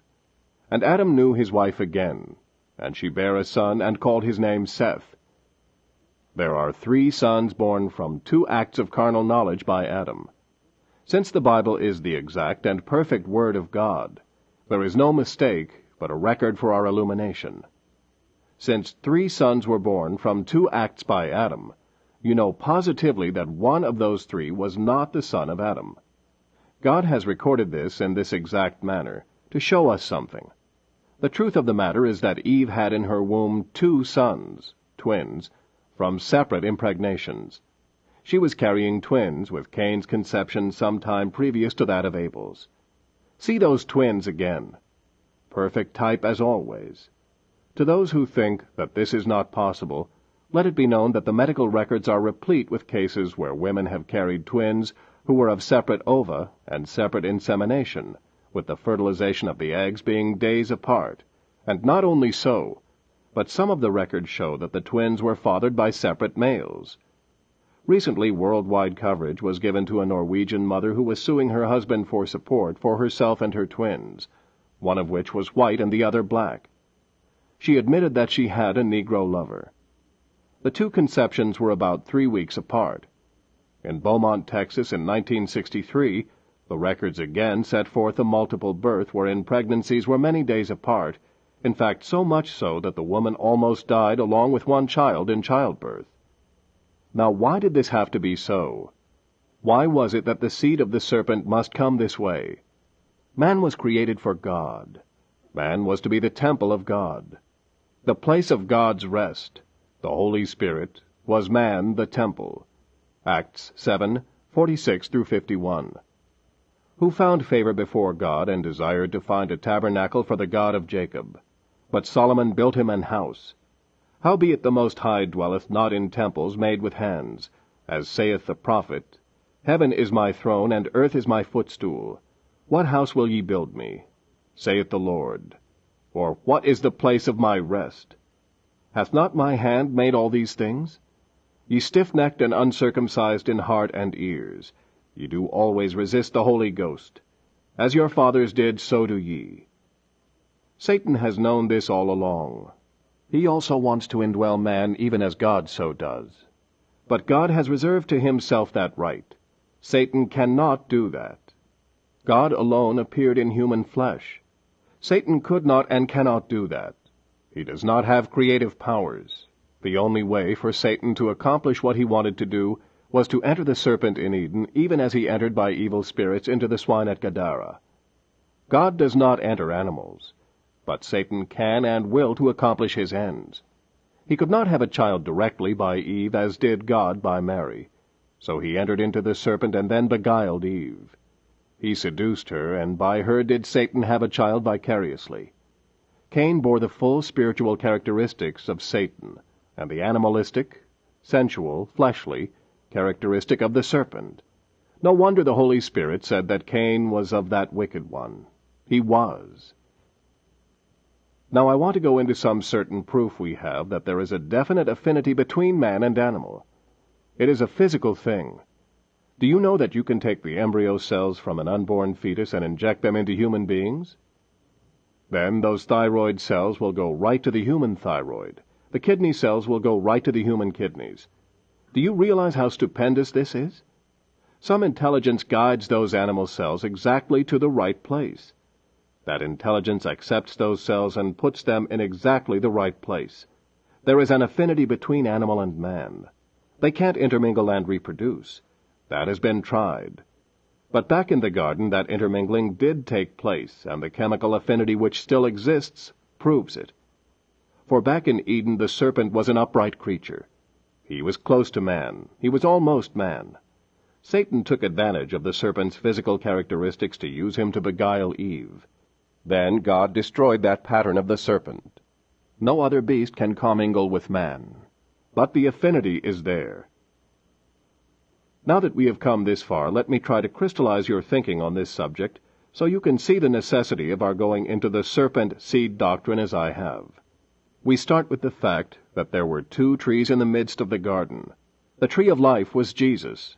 The other tree is definitely Satan because of what came forth of the fruit of that tree. Now then we know that both of those trees had a relationship to man, or they would never have been placed there. They must have had a part in the sovereign plan and purpose of God in their relationship to mankind and to himself, or we could never impute omniscience unto God. This is all true so far, is it not? Now the Word most definitely sets forth that from before the foundation of the earth, the purpose of God was to share his eternal life with man. Ephesians 1:4-11. According as he hath chosen us in him before the foundation of the world, that we should be holy and without blame before him in love. Having predestinated us unto the adoption of children by Jesus Christ to himself, according to the good pleasure of his will, to the praise of the glory of his grace, wherein he hath made us accepted in the Beloved, in whom we have redemption through his blood, the forgiveness of sins, according to the riches of his grace, wherein he hath abounded toward us in all wisdom and prudence, having made known unto us the mystery of his will, according to his good pleasure, which he hath purposed in himself, that in the dispensation of the fullness of times he might gather together in one all things in Christ, both which are in heaven and which are on earth, even in him, in whom also we have obtained an inheritance, being predestinated according to the purpose of him who worketh all things after the counsel of his own will. Revelation 13:8. And all that dwell upon the earth shall worship him, Satan, whose names are not written in the book of life of the Lamb slain from the foundation of the world. But that life could not and would not be shared in any other way than through the way of God manifest in the flesh. This was a part of his eternal and predestinated purpose. This plan was to be to the praise of the glory of his grace. It was the plan of redemption. It was the plan of salvation. Now listen closely. God being a Savior, it was necessary that he predestinate a man who would require salvation in order to give himself reason and purpose of being. That is 100% correct, and multitudes of Scripture bear it out, as does the very pointed verse of Romans 11:36. For of him, and through him, and to him are all things, to whom be glory forever. Amen. Man could not directly come and partake of that tree of life in the midst of the garden. That eternal life of the tree had to become flesh first. But before God could raise and save a sinner, he had to have a sinner to raise and save. Man had to fall. The fall which would be caused by Satan had to have flesh to make fall. Satan had to come through flesh also. But Satan could not come through human flesh to make the fall, as would Christ come in human flesh to restore the fallen. But there was an animal, the serpent, so close to man that Satan could get to that beast, and through that beast he could get to human flesh and cause the fall, and inject himself thereby into the human race, even as Jesus would one day come and inject himself into the human race, into human bodies, even to the extent of a resurrection wherein we would have bodies like unto his glorified one. Thus what God worked out here in the garden was his predestinated plan. And when Satan had brought about that which was necessary to the purpose of God, then man could not get to the tree of life in the garden. Certainly not. It wasn't time. But an animal had caused the fall, had it not? Let animal life be shed. Was taken, and his blood shed. And then God had communion with man again. Then there was to come a day when God would appear in flesh, and by means of his humiliation he would restore fallen man and make him a partaker of that life eternal. Once you see this, you can understand the serpent's seed and know that it was no apple Eve ate. No, it was the degradation of humanity by intermingling the seed. Now I know in answering one question another one is apt to come up, and people ask me, if Eve fell that way, what did Adam do? For God lays the blame on Adam. That is simple. The Word of God is forever settled in heaven. Before one speck of stardust was made, that Word, God's law, was there exactly as it is written in our Bible. Now the Word teaches us that if a woman leaves her husband and goes with another man, she is an adulteress, and is no longer married, and the husband is not to take her back. That Word was true in Eden, as it was true when Moses wrote it in the law. The Word can't change. Adam took her back. He knew exactly what he was doing, but he did it anyway. She was a part of him, and he was willing to take her responsibility upon himself. He would not let her go. So Eve conceived by him. He knew she would. He knew exactly what would happen to the human race, and he sold the human race into sin that he might have Eve, for he loved her. And so those two sons were born, sons that would be the fathers of the human race that was even now polluted. And what does the record say of them? Read the record. Jude 14. And Enoch also, the seventh from Adam, prophesied. Genesis 5 is the chapter of genealogy of Enoch. It gives that genealogy thusly: 1. Adam. 2. Seth. 3. Enos. 4. Canaan. 5. Mahalaleel. 6. Jared. 7. Enoch. Notice that Cain is not mentioned. The line of Adam goes through Seth. If Cain were the child of Adam, the law of the birthright would have given Cain the right in the lineage. Also, it must be noted carefully that in Genesis 5:3 it says that Adam lived 130 years, and begat a son in his own likeness after his image, and called his name Seth. Nowhere does it say that Cain was in Adam's likeness, yet he would have to be if he were his son, For the law of reproduction is emphatically that each brings forth after its likeness. We must also credit the fact that in both genealogies, in Genesis and Luke, Cain is missing. If Cain were the son of Adam, it would be said of him somewhere that Cain, which was the son of Adam, which was the son of God. It does not say that, for it cannot say that. Of course, students for a long time have set forth two lines of men, one of which was the godly line found in Seth, and the other the ungodly line as founded by Cain. And it is strange but true, these same students have never told us how it was that Cain was the kind of person he was, while Abel and Seth were of the spiritual, godly line. Factually, Cain should have been spiritual and Abel less spiritual, and Seth even more so, and right on down the line, because each succeeding generation has always gotten further away from God. But no, Cain comes forth as wicked as no man ever has been described, for he violently withstands God and the Word. Now let this be known. Scripture does not play with words. Whatever is in the record is there for the anointed eyes to see. It is there for a purpose. In that word it says, Genesis 3:20, "And Adam called his wife's name Eve, because she was the mother of all living." But no Scripture ever says that Adam is the father of all living. If there is not this connotation to be placed upon Genesis 3:20, why would it be mentioned that Eve is the mother of all, and no word said about Adam? The fact is that though Eve was the mother of all living, Adam was not the father of all living. In Genesis 4:1, Eve said, "I have gotten a man from the Lord." She does not credit Adam with the fatherhood of Cain. But in Genesis 4:25 she says, "For God said, She hath appointed me another seed, instead of Abel, whom Cain slew." She does not say God had given her another seed. That would have been Christ, for he is given. This son, Seth, was appointed instead of Abel. She recognizes her son that came by Adam. She does not now recognize Cain, for he came by the serpent. When she says another seed instead of Abel, she is saying that Cain was different from Abel, for if they were of the same father, she would have had to say, "I have been given some more seed." I don't believe everything I read, but it is certainly a curious thing that the March 1st, 1963 issue of Life reports psychiatrists as saying exactly the same thing we are discussing. Now, I know that all psychiatrists don't agree with each other, but here it is. The fear of snakes is not a conscious revulsion, but an unconscious one.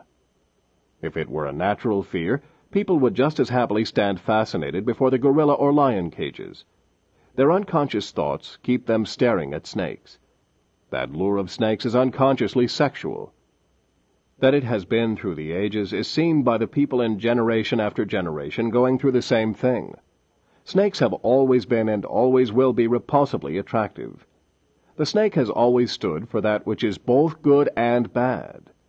It has been a phallic symbol through the ages. Just exactly as the Garden of Eden description, we find the serpent the personification of passionate evil. It is almost universal amongst the various uncultured tribes that the snake is associated with sex and often worshipped in conjunction with it. The study of sexology brings that out in many instances. Now I would like to know where these people got that from, seeing they are uneducated and never read the Bible. But even as the story of the flood is known throughout the world, so is this truth of the fall of man known. They knew what happened there in Eden. Now right here, someone is going to ask me this question. Did God tell Eve to watch out for the serpent, or the serpent would seduce her? Now listen, God didn't have to say one thing about what would happen. Just get the point of the story. He simply gave the word. He said not to partake of knowledge, partake of life. Life was the Word of God. Death was anything that wasn't the Word of God. She allowed one word to be changed, and right then Satan had her. God could have said, "Don't pick more fruit off the trees than you can eat." Satan could say, "Look, that is quite right. You see, if you pick too much, it will rot. But here is a method of preserving the fruit, and yet at the same time you can pick all you want." So you see, you can have your way and God's way at the same time. The devil would have her right there. He that is guilty in one point of the law has broken the whole law. Don't fool with that word. That is exactly what happened in the Ephesian age before it ran out in about 170 A.D. And what did that tree produce? The tree of knowledge produced death. Cain killed his brother Abel. The wicked killed the righteous. It set a pattern. It will keep that pattern until the restoration of all things as spoken by the prophets. The tree of knowledge produced clever men, men of renown, but their ways are the ways of death. God's people are simple but spiritual-minded, leaning toward God and nature, calmly tilling the soil, caring for truth rather than wealth. The seed of the serpent has brought tremendous commerce, wonderful inventions, but with it all comes death. Their gunpowder and atomic bombs kill in war, and in peacetime their mechanical inventions, such as the car, kill even more in a time of peace than do the inventions of war destroy in times of trouble. Death and destruction are the fruits of her labors. But they are religious. They believe in God. They are like their father, the devil, and their ancestor, Cain. Both of them believed in God. They go to church. They mingle with the righteous as do tares mingle with the wheat. In so doing, they corrupt and produce a Nicolaitan religion. They spread their poison in every effort to destroy the seed of God, even as Cain killed Abel. There is no fear of God before their eyes. But God loses none of his own. He keeps them even in death, and has promised that in the last day he will raise them up. Conclusion. To him that overcometh will I give to eat of the tree of life, which is in the midst of the paradise of God. What a thrilling thought is this! That tree of life in the Garden of Eden, which could not be approached unto because of the fall of Adam, is now given to the overcomer. The flaming sword of the guarding cherubim has been sheathed. But it was not sheathed ere its blade was bloody with the blood of the Lamb. Let us meditate upon this truth a while as we consider why the tree was denied to Adam and his descendants, but now allowed again. God's intention for his creation, man, is to express his words. In Genesis, Adam was given the word to live by. A life lived by the word would be the word expressed. That is true, is it not? But did Adam live by that word? No, because he was to live by every word, and he failed to take heed to every word. Then there arose Moses. What a great and mighty man he was! Yet he also failed to live by every word. And that prophet, the type of the great prophet to come, failed in anger to obey the word. And there was also David, the great king of Israel, a man after God's own heart. He failed by adultery when he was tempted. But eventually, in the fullness of time, there came one, the head, even Jesus, who also must be tempted to see if he would live by every word that proceeded out of the mouth of God. Then was Satan foiled. For here was one who lived by, "It is written," and that masterpiece of God overcame by reflecting God's word. Then was this manifested perfect one given to the cross, as the perfect Lamb of God for the perfect sacrifice. And on the tree he received the wounds unto death, that we, by him and because of him, might eat of the tree of life. And then that life freely given would enable us to overcome and express the word of God. And now to these sons of God, who by him overcome, are given the privilege of the paradise of God and the constant fellowship of Jesus Christ. There will never more be any separation from him. Whither he goes, his bride will go. What is his, he shares with his beloved on a joint heir relationship. The secret things will be revealed. The dark things will be made plain.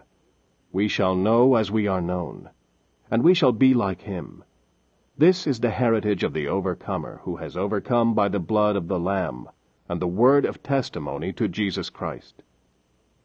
How we long for that day when the crooked roads will all be straightened, and we will be with him, time without end. May that day hasten its appearance, and may we hasten to obey his word and thereby prove our worthiness to share his glory. He that hath an ear, let him hear what the Spirit saith unto the churches. How tragic it is that this first age did not listen to the Spirit. Instead, it listened to man. But thank God, in the last age there will be a group rise up, the true bride of the last day, and she will listen to the Spirit. In that day of gross darkness the light will return by the pure word, and we will return to the power of Pentecost, to welcome back the Lord Jesus Christ.